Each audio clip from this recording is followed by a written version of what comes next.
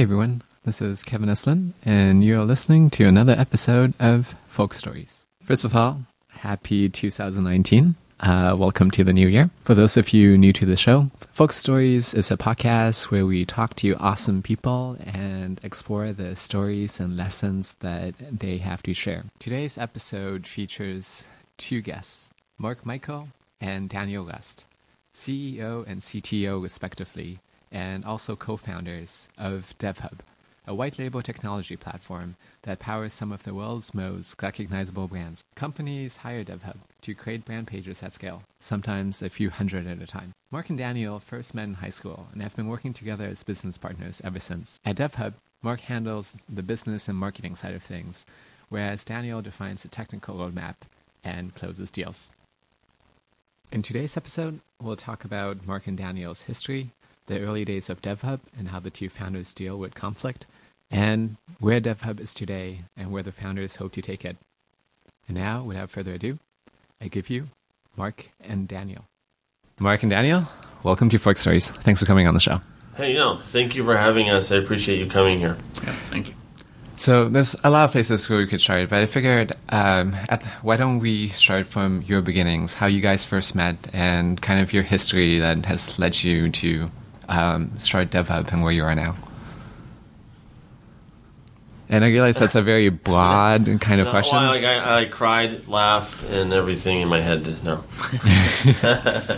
It's a good to remember that stuff. I mean, I'll let Daniel actually tell, the beginning part of the story. But I mean, as you can kind of tell behind you, as we move to kind of like the new offices, which you're in right now, from where we were on the third floor on the 4th and Blanchard building, you can kind of see all the articles kind of behind you. But basically, Daniel and I have been together for a minute.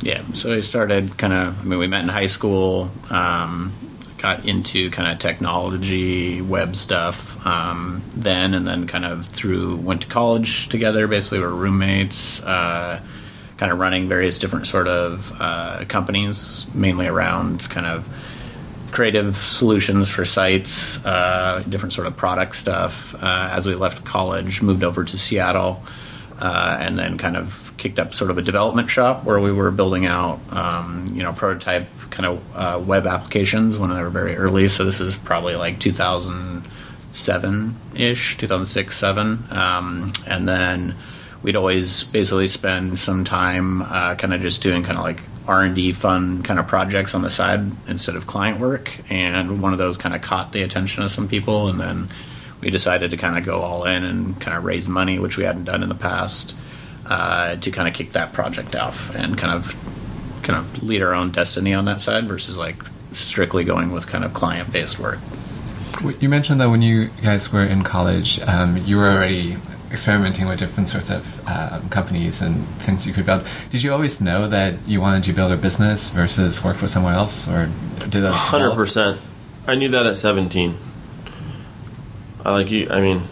No, I cannot. I can't work for anybody else. I mean, we do, right? Customers, investors, shareholders, our employees, for sure. But no, I cannot work for anybody else. I knew that forever. Yeah, for sure. Was there something that prompted that realization, or was it? I mean, honestly, I just don't believe, this is me, and we're two different people. I don't believe anyone is smarter than somebody else. If someone's willing to work at anything, I think they can do whatever they want to do, pending, you're healthy and there's nothing like adverse. I believe anyone can do anything. And so when I've never compared myself to anybody, but I also believe like I'm ridiculously smart, but like kind of head smart, not like book smart, obviously, and I don't take no for an answer, like the usual stuff, thick skin. Yeah, and my side was always just like the kind of creative nature of it, being able to kind of set your own kind of thoughts and ideas on where you want to take things, and not fitting into a traditional kind of like. I just want to throw you under the bus real quick. Yeah, am I allowed to do that? I mean, this is like a part of our history. I just say Daniel loves money. Yes, I do love money. Yes. And I honestly, like, for whatever that's worth, besides being ridiculously on the tech side, there's that side of it all too. Yeah. So starting kind of young, understanding like seeing, potential in things and different sort of ways that we could leverage that into, using technology and skills. Like, we weren't building anything physical, but the kind of, the digital realm of being able to make money off of digital products was super intriguing, and ways that we could scale that. So. And I was looking on your website, and the history of DevHub seems like a long and winding path where you went through, and it's almost like a genre where there are multiple points where it seems like your customer base shifted, or your business shifted. Could you, for people who aren't familiar, give us a highlight reel, if you could, of the events that have transpired at your company? Can we do it? Yeah. So, we raised a couple $1 million to do what it is we don't do today. Basically, in 2010, when that money was running out, we took a step back from what we were trying to build and realized that all we had was like a cool way to build websites, which was kind of like not a cool thing to have in 2010. But because we raised money from like 7 of the greatest kind of VC/angels between here, LA, New York, and San Francisco, we just didn't want to be the people that had to duck if they walked in at a restaurant we were at. So when kind of like in the darkest hour, should I stop there? No. Keep going? All right. So then kind of in the darkest hour in October 2010, we got a call from what I think all of us would know as like a traditional media company. So think newspaper, radio, TV, Yellow Pages. They're like, hey, you guys are getting a ton of press and like TechCrunch and all that stuff when it was kind of at its peak. They're like, would you ever consider licensing your platform so we can build digital products, i.e. websites, along our traditional ad sales, right? So buy a Yellow Page, get a website, blah, blah, blah. We're like, oh my God, we're about to be rich, like this is huge. They're like, we'll pay you 6 figures, we'll pay you a monthly license fee. That was not even our business. We're like, yes, of course, we'll take it. We had no more money. We went from 30-ish people down to 3. We're like, yes, we'll take it. We did it. And it was the most painful 5 years of my life. Between 2010, October 2010, and basically January 1st, 2016, we closed, and I'm lying right now, but I'm not. Like, basically we closed every major media company on the planet to, license our platform, white label it, and start building small business websites. But in those 6 years, which I think is an important part of our story today, Daniel and team, as we started to do better, slowly, innovated the F word out of the platform so that, like, the problem is, like, selling a small business website is ridiculously hard. Like, I mean, God bless GoDaddy and all the people that can do support calls forever to help someone, drag and drop a module onto a page. Like, we're not that company. We do have that technology, too. And so basically, all the ways to figure out how to automate the process of building a small business website, whether that's talking about a specific vertical or whatever, helped. So then in 2016, we started getting calls as that industry, media companies, traditional media companies merged, split off, acquired other companies as part of their company, started getting smarter in working with brands. They're like, hey, we want to do blank at, we want to build 1,000 of these for this national brand, or 14,000 of these at this national brand, or 160 of these AK sites. But instantly and unique across the board, we were totally there to do that. Instead of waiting for 6 years for them to sell one website one by one, which they eventually did into the 70,000 plus range, 100,000 plus. Yeah, it just took forever for them. I mean, you basically spend 12, 16 months closing the deal with one of these kind of larger media companies, and then you spend the next 16, 24 months training their sales team to actually sell that product, especially if they hadn't sold digital in the past, which a lot of these companies hadn't.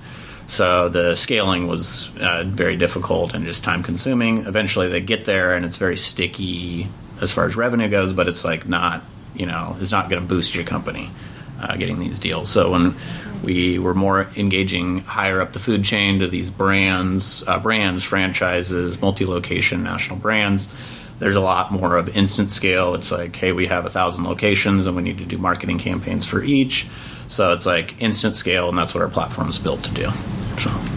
So at this point, I guess the $1 million or however many dollar question is, how did you manage that turnaround? Because, from the outside, it seems like you guys were down on your ropes, you've downsized, you sweet people, you were running out of money. How did you go from that point to signing, as you would say, like all the major brands? We went back to our roots and started doing freelance stuff to keep the lights on. Yeah. If that's the question, like we basically did whatever it took to bring dollars in the door that was not even related to our business. Yeah, but then investing that money back into the overall technology that we saw as the growth potential.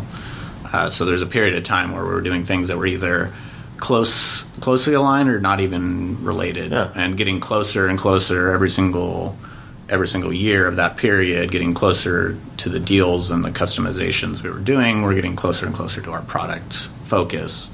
And now, once that sort of turning point hit, then we were able to have enough sustainability to support, strictly our centralized product is where we're at, and that's what we've grown with. We still engage our clients heavily in regards to helping them scale, but it's really strategy, processes, things like that, versus kind of custom work as much. And maybe now it's also a good time to talk a little bit more about your product as it is today. What is your elevator pitch, or just how would you describe the solutions that you guys are offering? It's basically a white label platform that allows you to build any kind of digital experience. Digital experience today, meaning a single page landing page to a multi-page website and everything in between. Today. Yeah. Today. So that's the core kind of product technology. Kind of our sweet spot with the technology is basically anything at scale. So if you're building 5 websites, 10 websites, that's not what our platform is made to do. It's for the, tens, hundreds, thousands of sites, and to have a repeatable process that you can put in place to scale it successfully so that you can have a centralized control over an experience, but then be able to have individual customizations on an individual basis for each of those products that are rolled out. And then it's all through automation and data. So basically avoiding any sort of manual process for provisioning, and instead leaning to more of a strategy and using data to automate everything. So for my parents, who hopefully will listen to this, it's a dealer network, let's say, of 160 websites selling any type of product, whether it's cars or paints or whatever, to be able to build out first 160 websites, let's say, on our platform.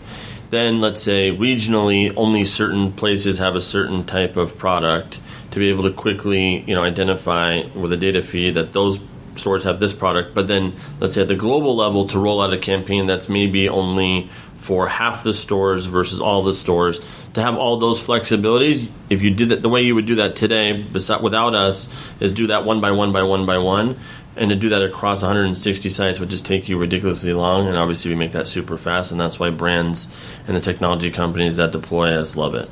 And how do people find you? Is it generally that they reach out to you, or do you do some sort of outbound marketing? For anyone that's listening, I would say in the nicest way possible, and it's really hard for me not to just tell the truth right now, we reach out to no less than, let's just say, 5,000 people a week. And reach out via LinkedIn, email marketing. Basically that. Yeah, and because we're typically engaging with brands and agencies, technology providers, because we are typically behind the scenes. We're a white label platform. Our name necessarily is not showing on anything. The actual individual dealers or even the brand sometimes don't even see it, because we're typically behind an agency that's bringing some sort of general strategy. It might be campaign management, it might be process management, it might be channel management. So they're bringing that kind of those tool sets to the mix, and then we're typically behind the scenes helping them execute. So a lot of our stuff is making those relationships with those kind of potential clients that might have 5, 10, 20 brands that they work with. So we're reaching out to them via email marketing outbound. But typically it's harder to sell our products through traditional kind of just direct marketing with, advertising, things like that. A lot of it's still on the building up a relationship, and trust with these agencies and brands and things. And that would be the part that I hate the most about the business, is because I would love to brag, and that's kind of what I'm trying to do via my voice right now. But let me set the picture for you.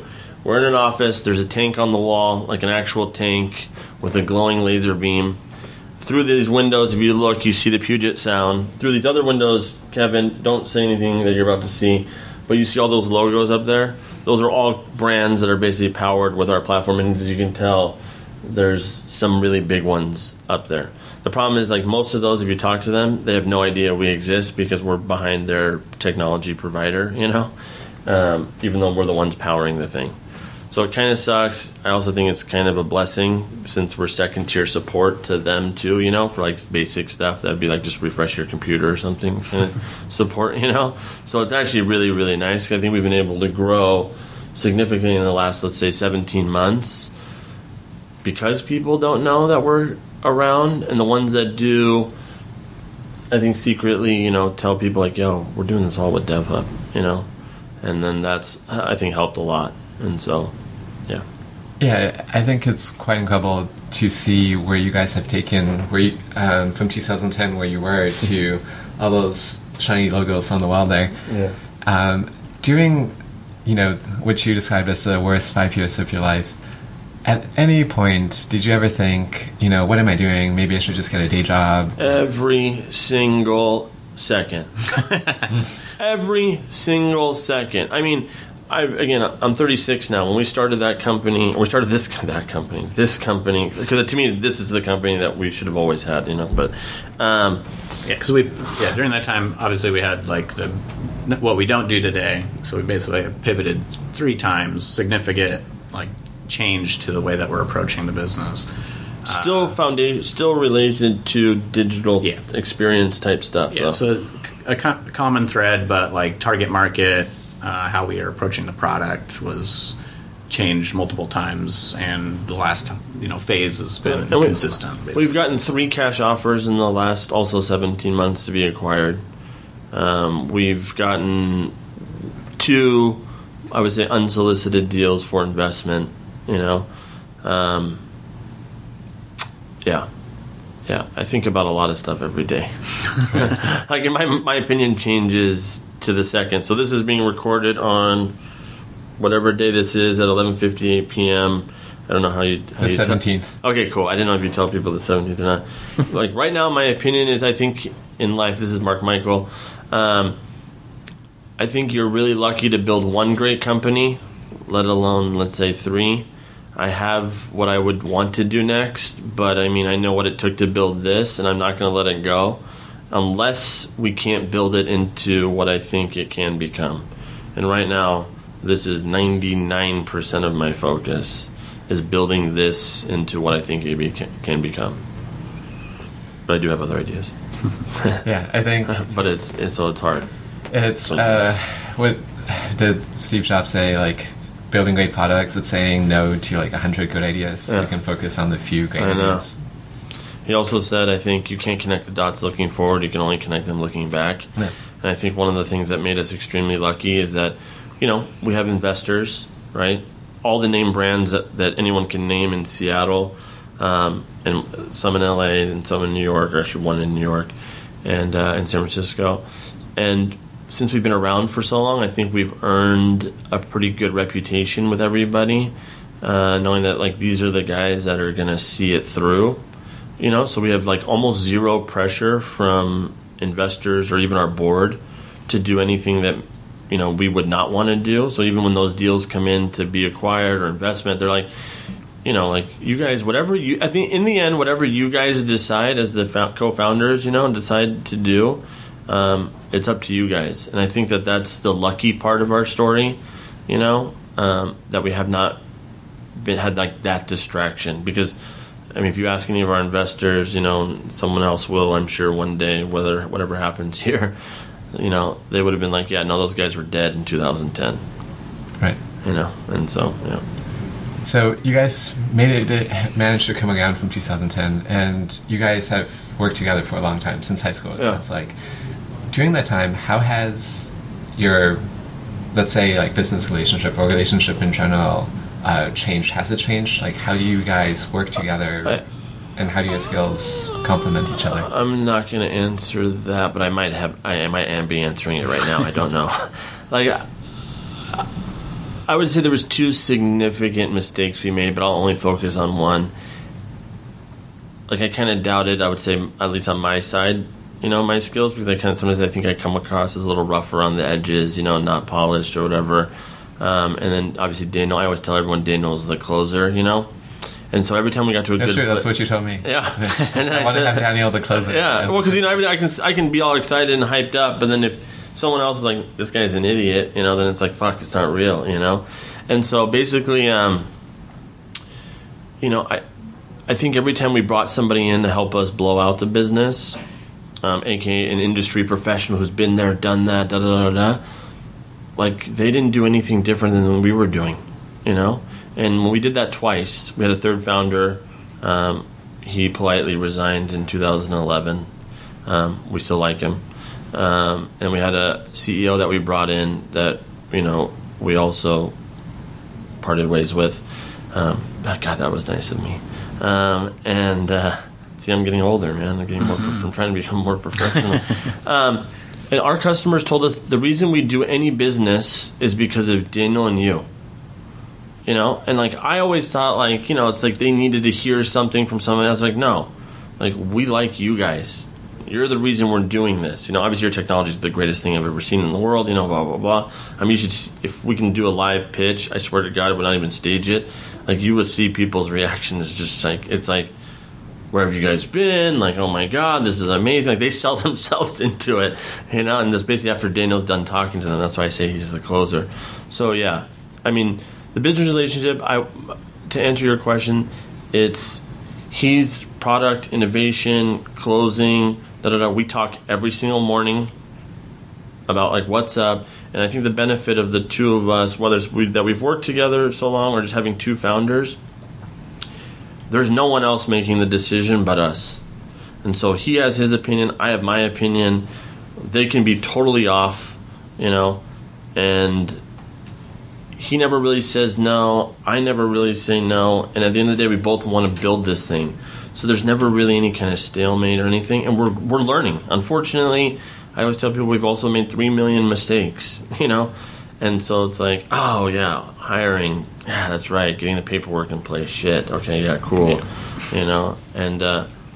I think it's just evolved over time, just figuring out each other's strong suits, and then, just applying things that we've learned during that time to be as productive as possible. Obviously, like Mark said, we've made pretty much every mistake possible, but you only make that mistake the first time, and I wouldn't trade it for anything in the world, because eventually you would have hit it, and, we hit it at times where we were flexible enough as people to figure it out and roll with it. But that, if you later on in life, if you get surprised, then that's where you fall off. So I think it's kind of evolved in that process, and like, we have kind of just grown together as just running the business. We're technically co-CEOs of this company. Yeah. Like, the only title I have differently than him, co-founder, co-CEO. Technically, he would be CTO, and then for some reason I have president. Like, that's the only difference. But everything else is like, it's what do you want to do? What do you want to do? It's like that. Yeah, and we're basically just, we're family at this point. So it's, that's the nicest we thing. Hang out. If I look at him right now, I will cry. We still hang out together. We still, hang out with each other's families. And, it's just a good relationship overall. Yeah, something that I've heard before and also encountered is this advice of, like, be careful when you're, like, working together with your friends or people that you're close with, especially when starting a business, because it's kind of like marriage. Like, you share everything together, and it can be very rough times. In a weird way, I would say we probably started off, though, as business partners. Yeah. Before we became friends. Yeah, so when even in high school, it was more of like, hey, let's make some money and figure out some cool, technology stuff versus being like, friends that played video games together for a year. It wasn't like that. It was like, and then it grew into that. Yeah, so the business side came first, and then the friendship developed from that. Yeah. For some reason, I'm thinking of it's not exactly the scenario, but I've heard for arranged marriages, this idea that, you have somebody chosen for you, and then the relationship will develop from that, because Yeah. there's no like, oh, if I had somebody else kind of mentality. Yeah.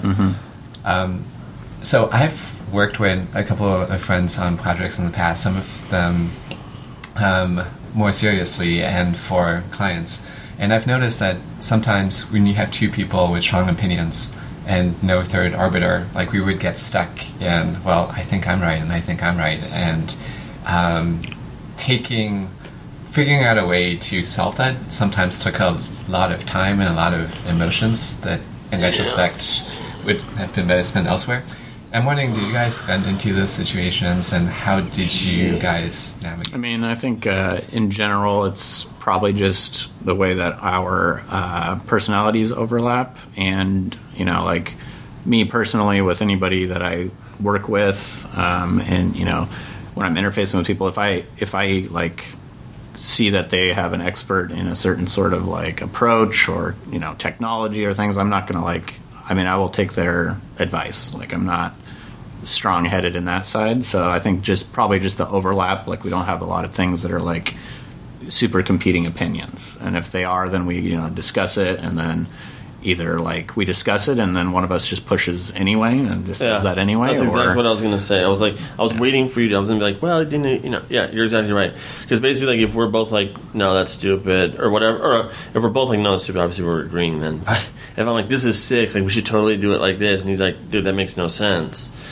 And I'll just sit there and be like, you know, maybe he's right, like, it makes no sense, but like, and I'll still hit send or whatever it is, you know, and then like, I'm like, dude, sorry, I had to do it, man. Like, you know, like I apologize, you know, that ask for forgiveness, not permission, you know. And then, you know, like then we'll find out really quickly who was right and wrong, you know. And if I was right, oh my God, I'll start dancing, you know. And if I was wrong, you know, my head down, I'm like, I'm hella sorry, man. Like, I did not. You were probably right. I didn't, you know. So it's like you're not getting stuck because you're still kind of doing it. Sometimes the third person to me, I always equate it to like ordering pizza. Like, we like pepperoni, this guy likes Hawaiian, you know, and then all of a sudden, like, you know, he eats one of our slices of pepperoni and none of us are going to touch Hawaiian. Like, it's effed up. We all ate, you know, but he got a whole half. I'm not eating Hawaiian pizza. We're eating freaking pepperoni, you know, or half and half.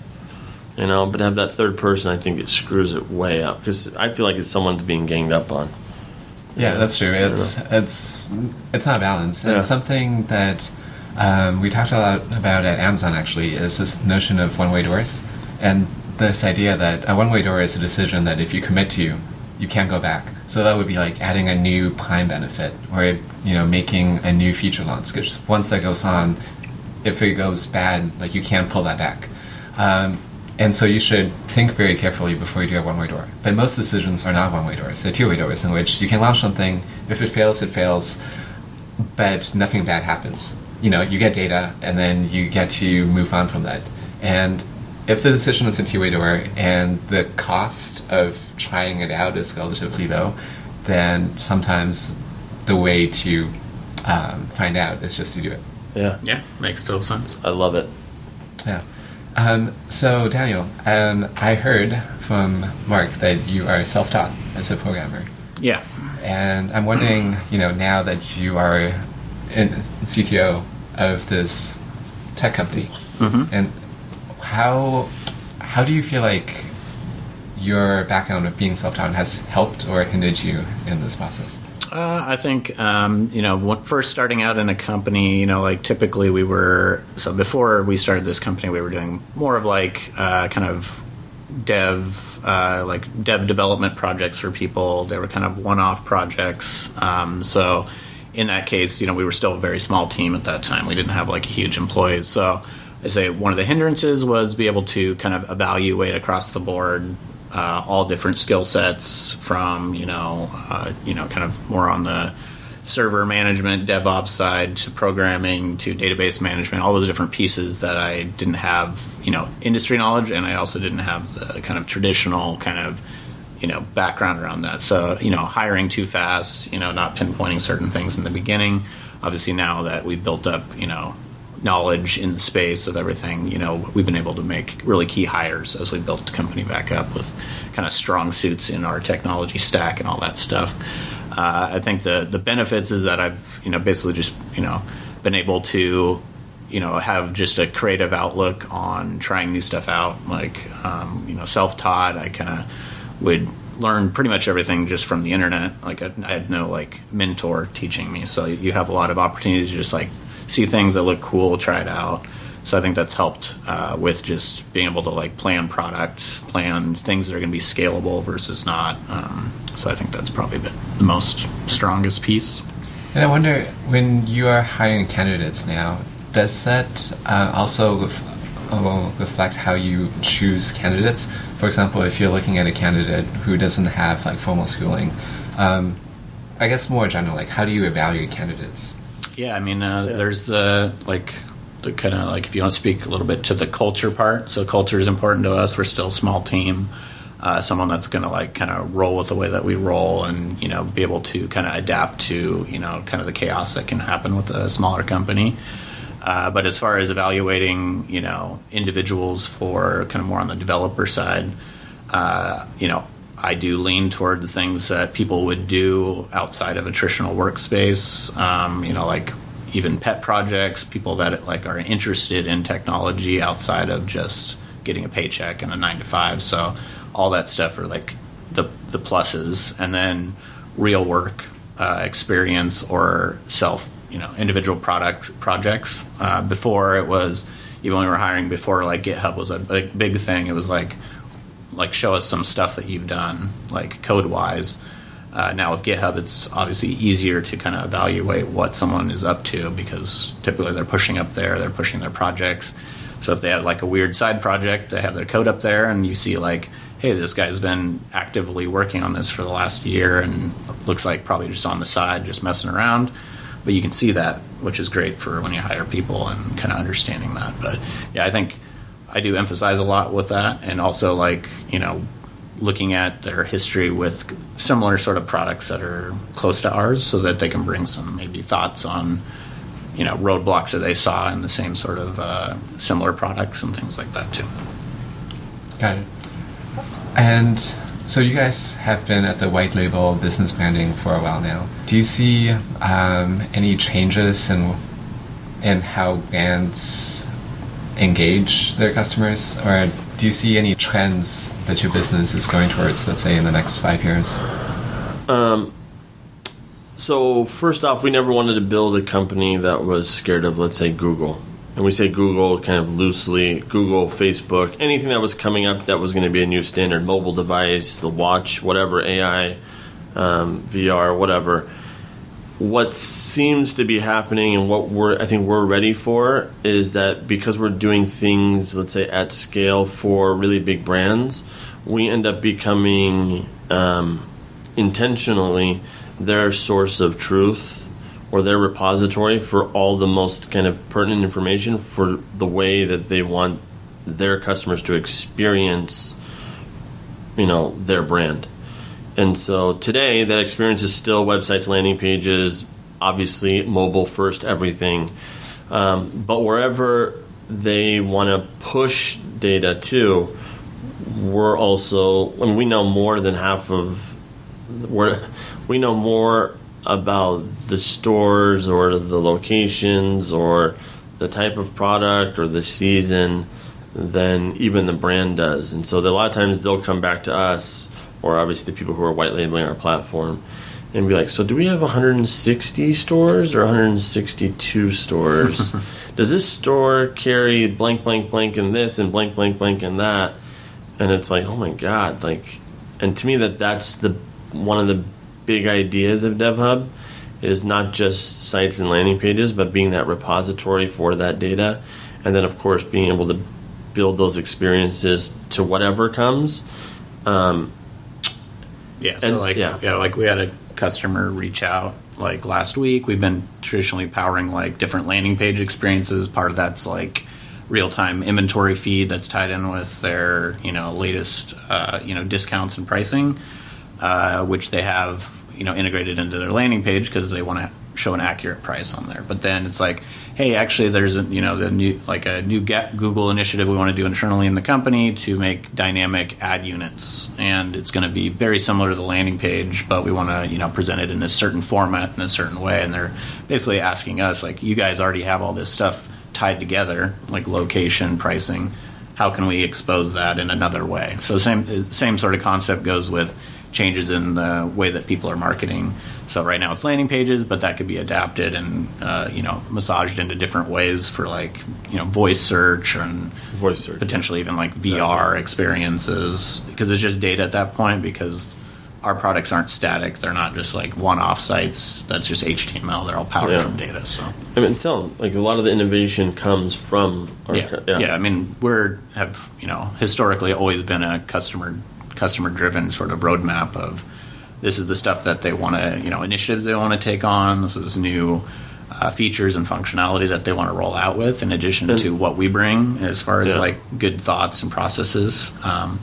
But yeah, I mean, that's the way we've grown as a company, is seeing those opportunities, seeing the potential within our product, and then exposing that to the customer. And so far, whether it's luck or our authority with some of our customers, like none of their, let's say, ideas or things that they want to try have been backwards. Like no one's like, hey, we want to implement like some Dreamweaver or something. I don't even know what it would be. Like we want to do something crazy. It's like lots of blink tags. Yeah, like pop-ups. No, we're not doing that. Like we would say no. Like no, sorry, you're thinking backwards. Go forward. Let's go. But most of it actually has been pretty progressive, and so it's actually kept us up to date. So it's like as standards have been changing forever, at least the last 3 years, just nonstop, boom, boom, boom, boom, boom. Again, mainly from Google and where the consumer is on mobile. We've been able to migrate more and more business to our platform because at a certain level of scale, they just can't even manage it anymore. That makes sense. Is there anything currently that keeps you up at night? I mean, the only thing that would ever keep me up at night, as long as like everyone around me is alive, I feel like invincible. That's like a personal thing. That only thing keeps me up, because I want them to see like how big of something that Daniel and I could have built. One, and then sometimes I feel like we talk about websites and landing pages, and it feels a little old, but it's. I mean, that is just what that flavor is that people are using to do. But obviously, I think everyone heard on this call, it's data, it's different experiences, it's wherever mobile goes or whatever, VR, voice, like we're hopefully on that leading edge of that wave, and we have all these years of experience, and hopefully if it catches us, like, do I get kicked out of the company? Like weird shit like that I don't even know that exists, like potentially as we're about to blow or are blowing right now. And, staying true to kind of like our culture. Like, I mean, it's not black and white, but I really do want anyone that works for us to be rich. And like and that's, I think that's really important, So when people see our little squares in town and stuff, it's like, oh shit, you work at that company? How'd you get there? It's only 200 people, and you guys are doing all this shit. Like, it's nuts. I heard Mark's crazy, and Daniel's like solid as fuck. Like, and he does all the deals. Is that true? Like the story. He's the closer. Yeah, he's like the closer. Like, is that really true? And they're like, yeah, it's nuts. We do quarterly bonuses, and they do these crazy things, and like that. But again, to get there keeps me up at night, because we're not there today. People are paid market, maybe slightly above. Maybe some people slightly below market, like they're choosing to be here because of hopefully that shared vision that we can build something great with few employees, blah, blah, blah. But if we can't get there, like, at least on my end, do I look like, I talked too much and was a failure, But other than that, no. As long as everyone stays healthy, I'm basically invincible. That's my end. Yeah. On the tech side. There's nothing like super crazy. Obviously, we went through a recession 2009 when we had our company, start to kind of like, struggle a little bit. So, weathering that, I think we have pretty solid infrastructure with our clients because a lot of our products are very sticky, but, just overall economy shifts and stuff, if there's anything major there, obviously could impact the business growth. And we're at a point where like we want to keep like we've seen extreme growth in the last 2 years, and to just keep that going versus any sort of like hiccup, like any like we get set back a little bit and then we got to keep going and to hit that sort of big milestone that we want to hit. I mean, those are the main things. And the other thing I don't even know is part of the same thing. It'd be the initiatives that you put forward this year. Yeah. Of what our product is, by being able to do that this year, I think would be huge. Yeah.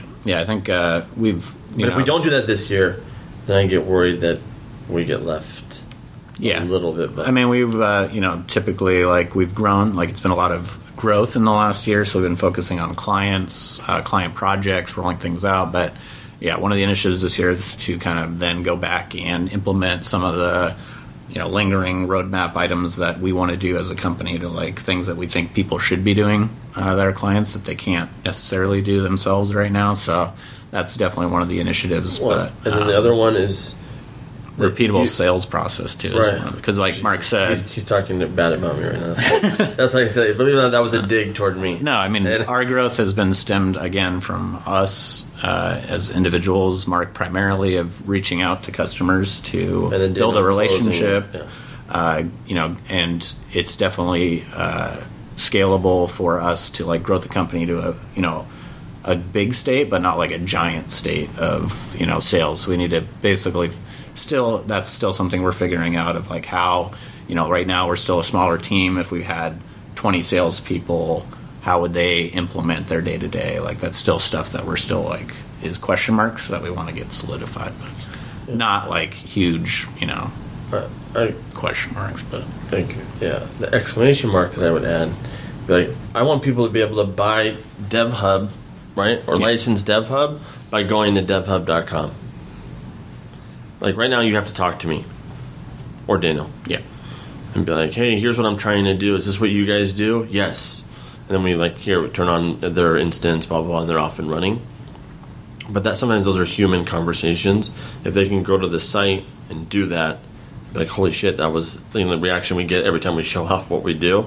If they can do that and get to that magic as quickly as possible, that's what I think will be a significant, growth. Yeah, self sign on. I mean, that's what enables like Google and Facebook to serve as many ads as they do, is that there's no human in the process. I know. That keeps me up at night. Because customers are calling you and you're calling them. Well, so we get a lead from the website and it's like they want to do something. It's like, yes, we can do that, but then it's like can't reach them for 3 days. It's like the process, just something that could have been easy, they could have figured out quickly without talking to anybody. Just takes a lot. And so yeah, well, it sounds like you guys know the areas that you want to focus on. Listen, this podcast, is that what you call it? Yes. Yeah, this podcast, I think people will look it up, one day and be like, oh shit, they did it, or oh no, he didn't do it. So that's why I really wanted to do it, and so yeah, and definitely hoping, fingers crossed, for the former. Yeah, thank you. So I have more questions, but we're getting close to the end of the show, and so I'm going to transition to my closing questions. Yep. And the first question I ask my guests is, what is something that has inspired you recently? This could be something in your own life, or something that you heard about somewhere else. Something that inspired me recently. Really, honestly, everything that inspired me that we actually built a company. We come in, we're not worrying about money. And we get to actually worry about growing it, but that's probably not really that good. I would say traveling. Every time I've traveled, I'm just like, oh shit, the world's a huge place. It's not just, DevHub and the blocks that because we live down here too, It's not just, Belltown, it's a lot bigger than this, and so that's always inspiring. What was your last trip? I just came back from Copenhagen and Russia and Malta. Yeah. And I was like, oh my God, Russia's like a legitimate country. You never know when you hear the stuff on the news. I had no idea. And so, yeah. Yeah, definitely going there in person. Yeah. Just take you out of your normal habitat. Yeah. I don't know if I'm allowed to say I loved it, but I loved it. I think you can say anything you want. Yeah, I do. I'm sweating right now for some reason. I don't know why, but I loved it. I thought it was, I was like, oh my God, this is great. But yeah. some people probably have different opinions in that. Yeah, I mean, for me, obviously, I just see, like that acceleration of kind of new technologies and how it's just becoming exponential. So, like, that's, like, super, inspiring to see even, like, these, companies that were, like, even, like, 10 years ago, like, we were dealing with them, and it was a lot of, like, just basically pulling them across the finish line to get, to move, to do things. But people are, now at this point have to do it. Like, things are moving so fast that they need to be able to execute, otherwise they're going to die. So that's super inspiring to see our customers actually come to us with, creative ideas, things like that, which was not necessarily in the past. And then internally in the company, just it's super inspiring to see as we've grown from a small team where everybody kind of had, was basically involved in every single project that went live, to be able to see, individual teams on our side be able to execute independently, following our processes, and then have customers have a great experience. What about personally? I mean, personally, just, inspire. Obviously, travel's a big thing, just seeing the world and things, but also to see, my friends and family doing well in their particular industries, like, and seeing their innovations and, just learning from them too. Yeah. Yeah, good. Our next question is, what is something that is unusual or unexpected that most people might not know about you? I mean, the people that don't know me, or the people that do know me, what they don't know about me? Yeah, what if, like, somebody that knew you, what would they find surprising? Probably that I do actually get up at like 4:30 in the morning most days, and work out, Because I think a lot of times our friends see us, obviously, when we're trying to party, but they don't realize, like, how hard we're actually working almost every single day, day in, day out. They only see, like, the fun parts. And then maybe the other thing would be, like, how, like, on my end, at least, how often I hang out with probably my parents, Like, because it's not just a joke. Like, it's at least 4 or 5 times a week. Like, today we have a client next door. That guy is a client of ours in the healthcare vertical, and he's the CEO of the company, and so he's visiting us in Seattle. I don't know why I'm whispering. And so we're taking him out tonight, obviously, right? And my dad will be with us. Yeah, that's I know. That's and really nice that you're able to keep your family involved. Yeah, I mean, I think for me, probably when people kind of come and interact with me in the office, typically there's a lot of stuff going on, so, like, I'm super focused in on stuff, but I'm always kind of still aware of everything that's happening, like, and anybody can walk up to my desk at any time and ask me a question, but, like, if someone's, like, a new employee, it's like, just come up and talk to me, interrupt me, I'm not going to get distracted, and, that's something that's, like... I would say, like, I think people would probably be shocked, like, how much you actually talk. Yeah, I mean... Like, I try to get it on my Instagram story, like, Daniel's doing this, Daniel's doing that, because I've heard, like, they're like, is Daniel shy? Is he talk? I'm like, yes, he closes all of our freaking deals. Like, who do you think is... I can say yes, and I can get you excited, but when they ask me, like, how? Daniel's Yeah, I like to, observe everything that's going on and then interject where I feel like it's possible, but I would also say I do not, sometimes in some conversations, especially if it's like someone that's like, an expert in their field, I'm not like interjecting and stuff too much, but on the day-to-day, like, obviously I talk a lot. I would also say that God, I don't know if this is bad. I guess we'll see, but Daniel parties pretty hard. Like, don't get it twisted. Mm-hmm. I always say, like, I'm like, sometimes I'll hype it up, and then I'll bail. He's out. He's still out. Crazy. And then gets up at 4 a.m. to do exercises. No, he doesn't do that. Yeah, I still get up early because East Coast clients, but still just, being, still coming into the office. But, yeah, I mean, I have a strong work ethic, coming in the morning, just executing, doing things, but I have a easy way of just, like, easily kind of shutting that off and, like, relaxing. Like, I think that's key. I'm not, like, stressing about or thinking about specifics of a project in the middle of the night or something that maybe some people do, and then they get burnt out. Yeah, that's a valuable I know skill. when I can check out and just take a little break, basically. So. And you do not want to be with him when he's doing that. When he's checking out and taking a break. He's scary. Well, my next question is, what is a principle that you live by? Mine's is from third grade. It's if you know you're right and you're good looking, go for it. AKA just don't care. I just say we're all really good looking. Even Kevin's good looking. Yeah, somebody has told me that you have a face made for podcasting. That was one of the people I talked to. So I don't know. I just said do you. I don't know.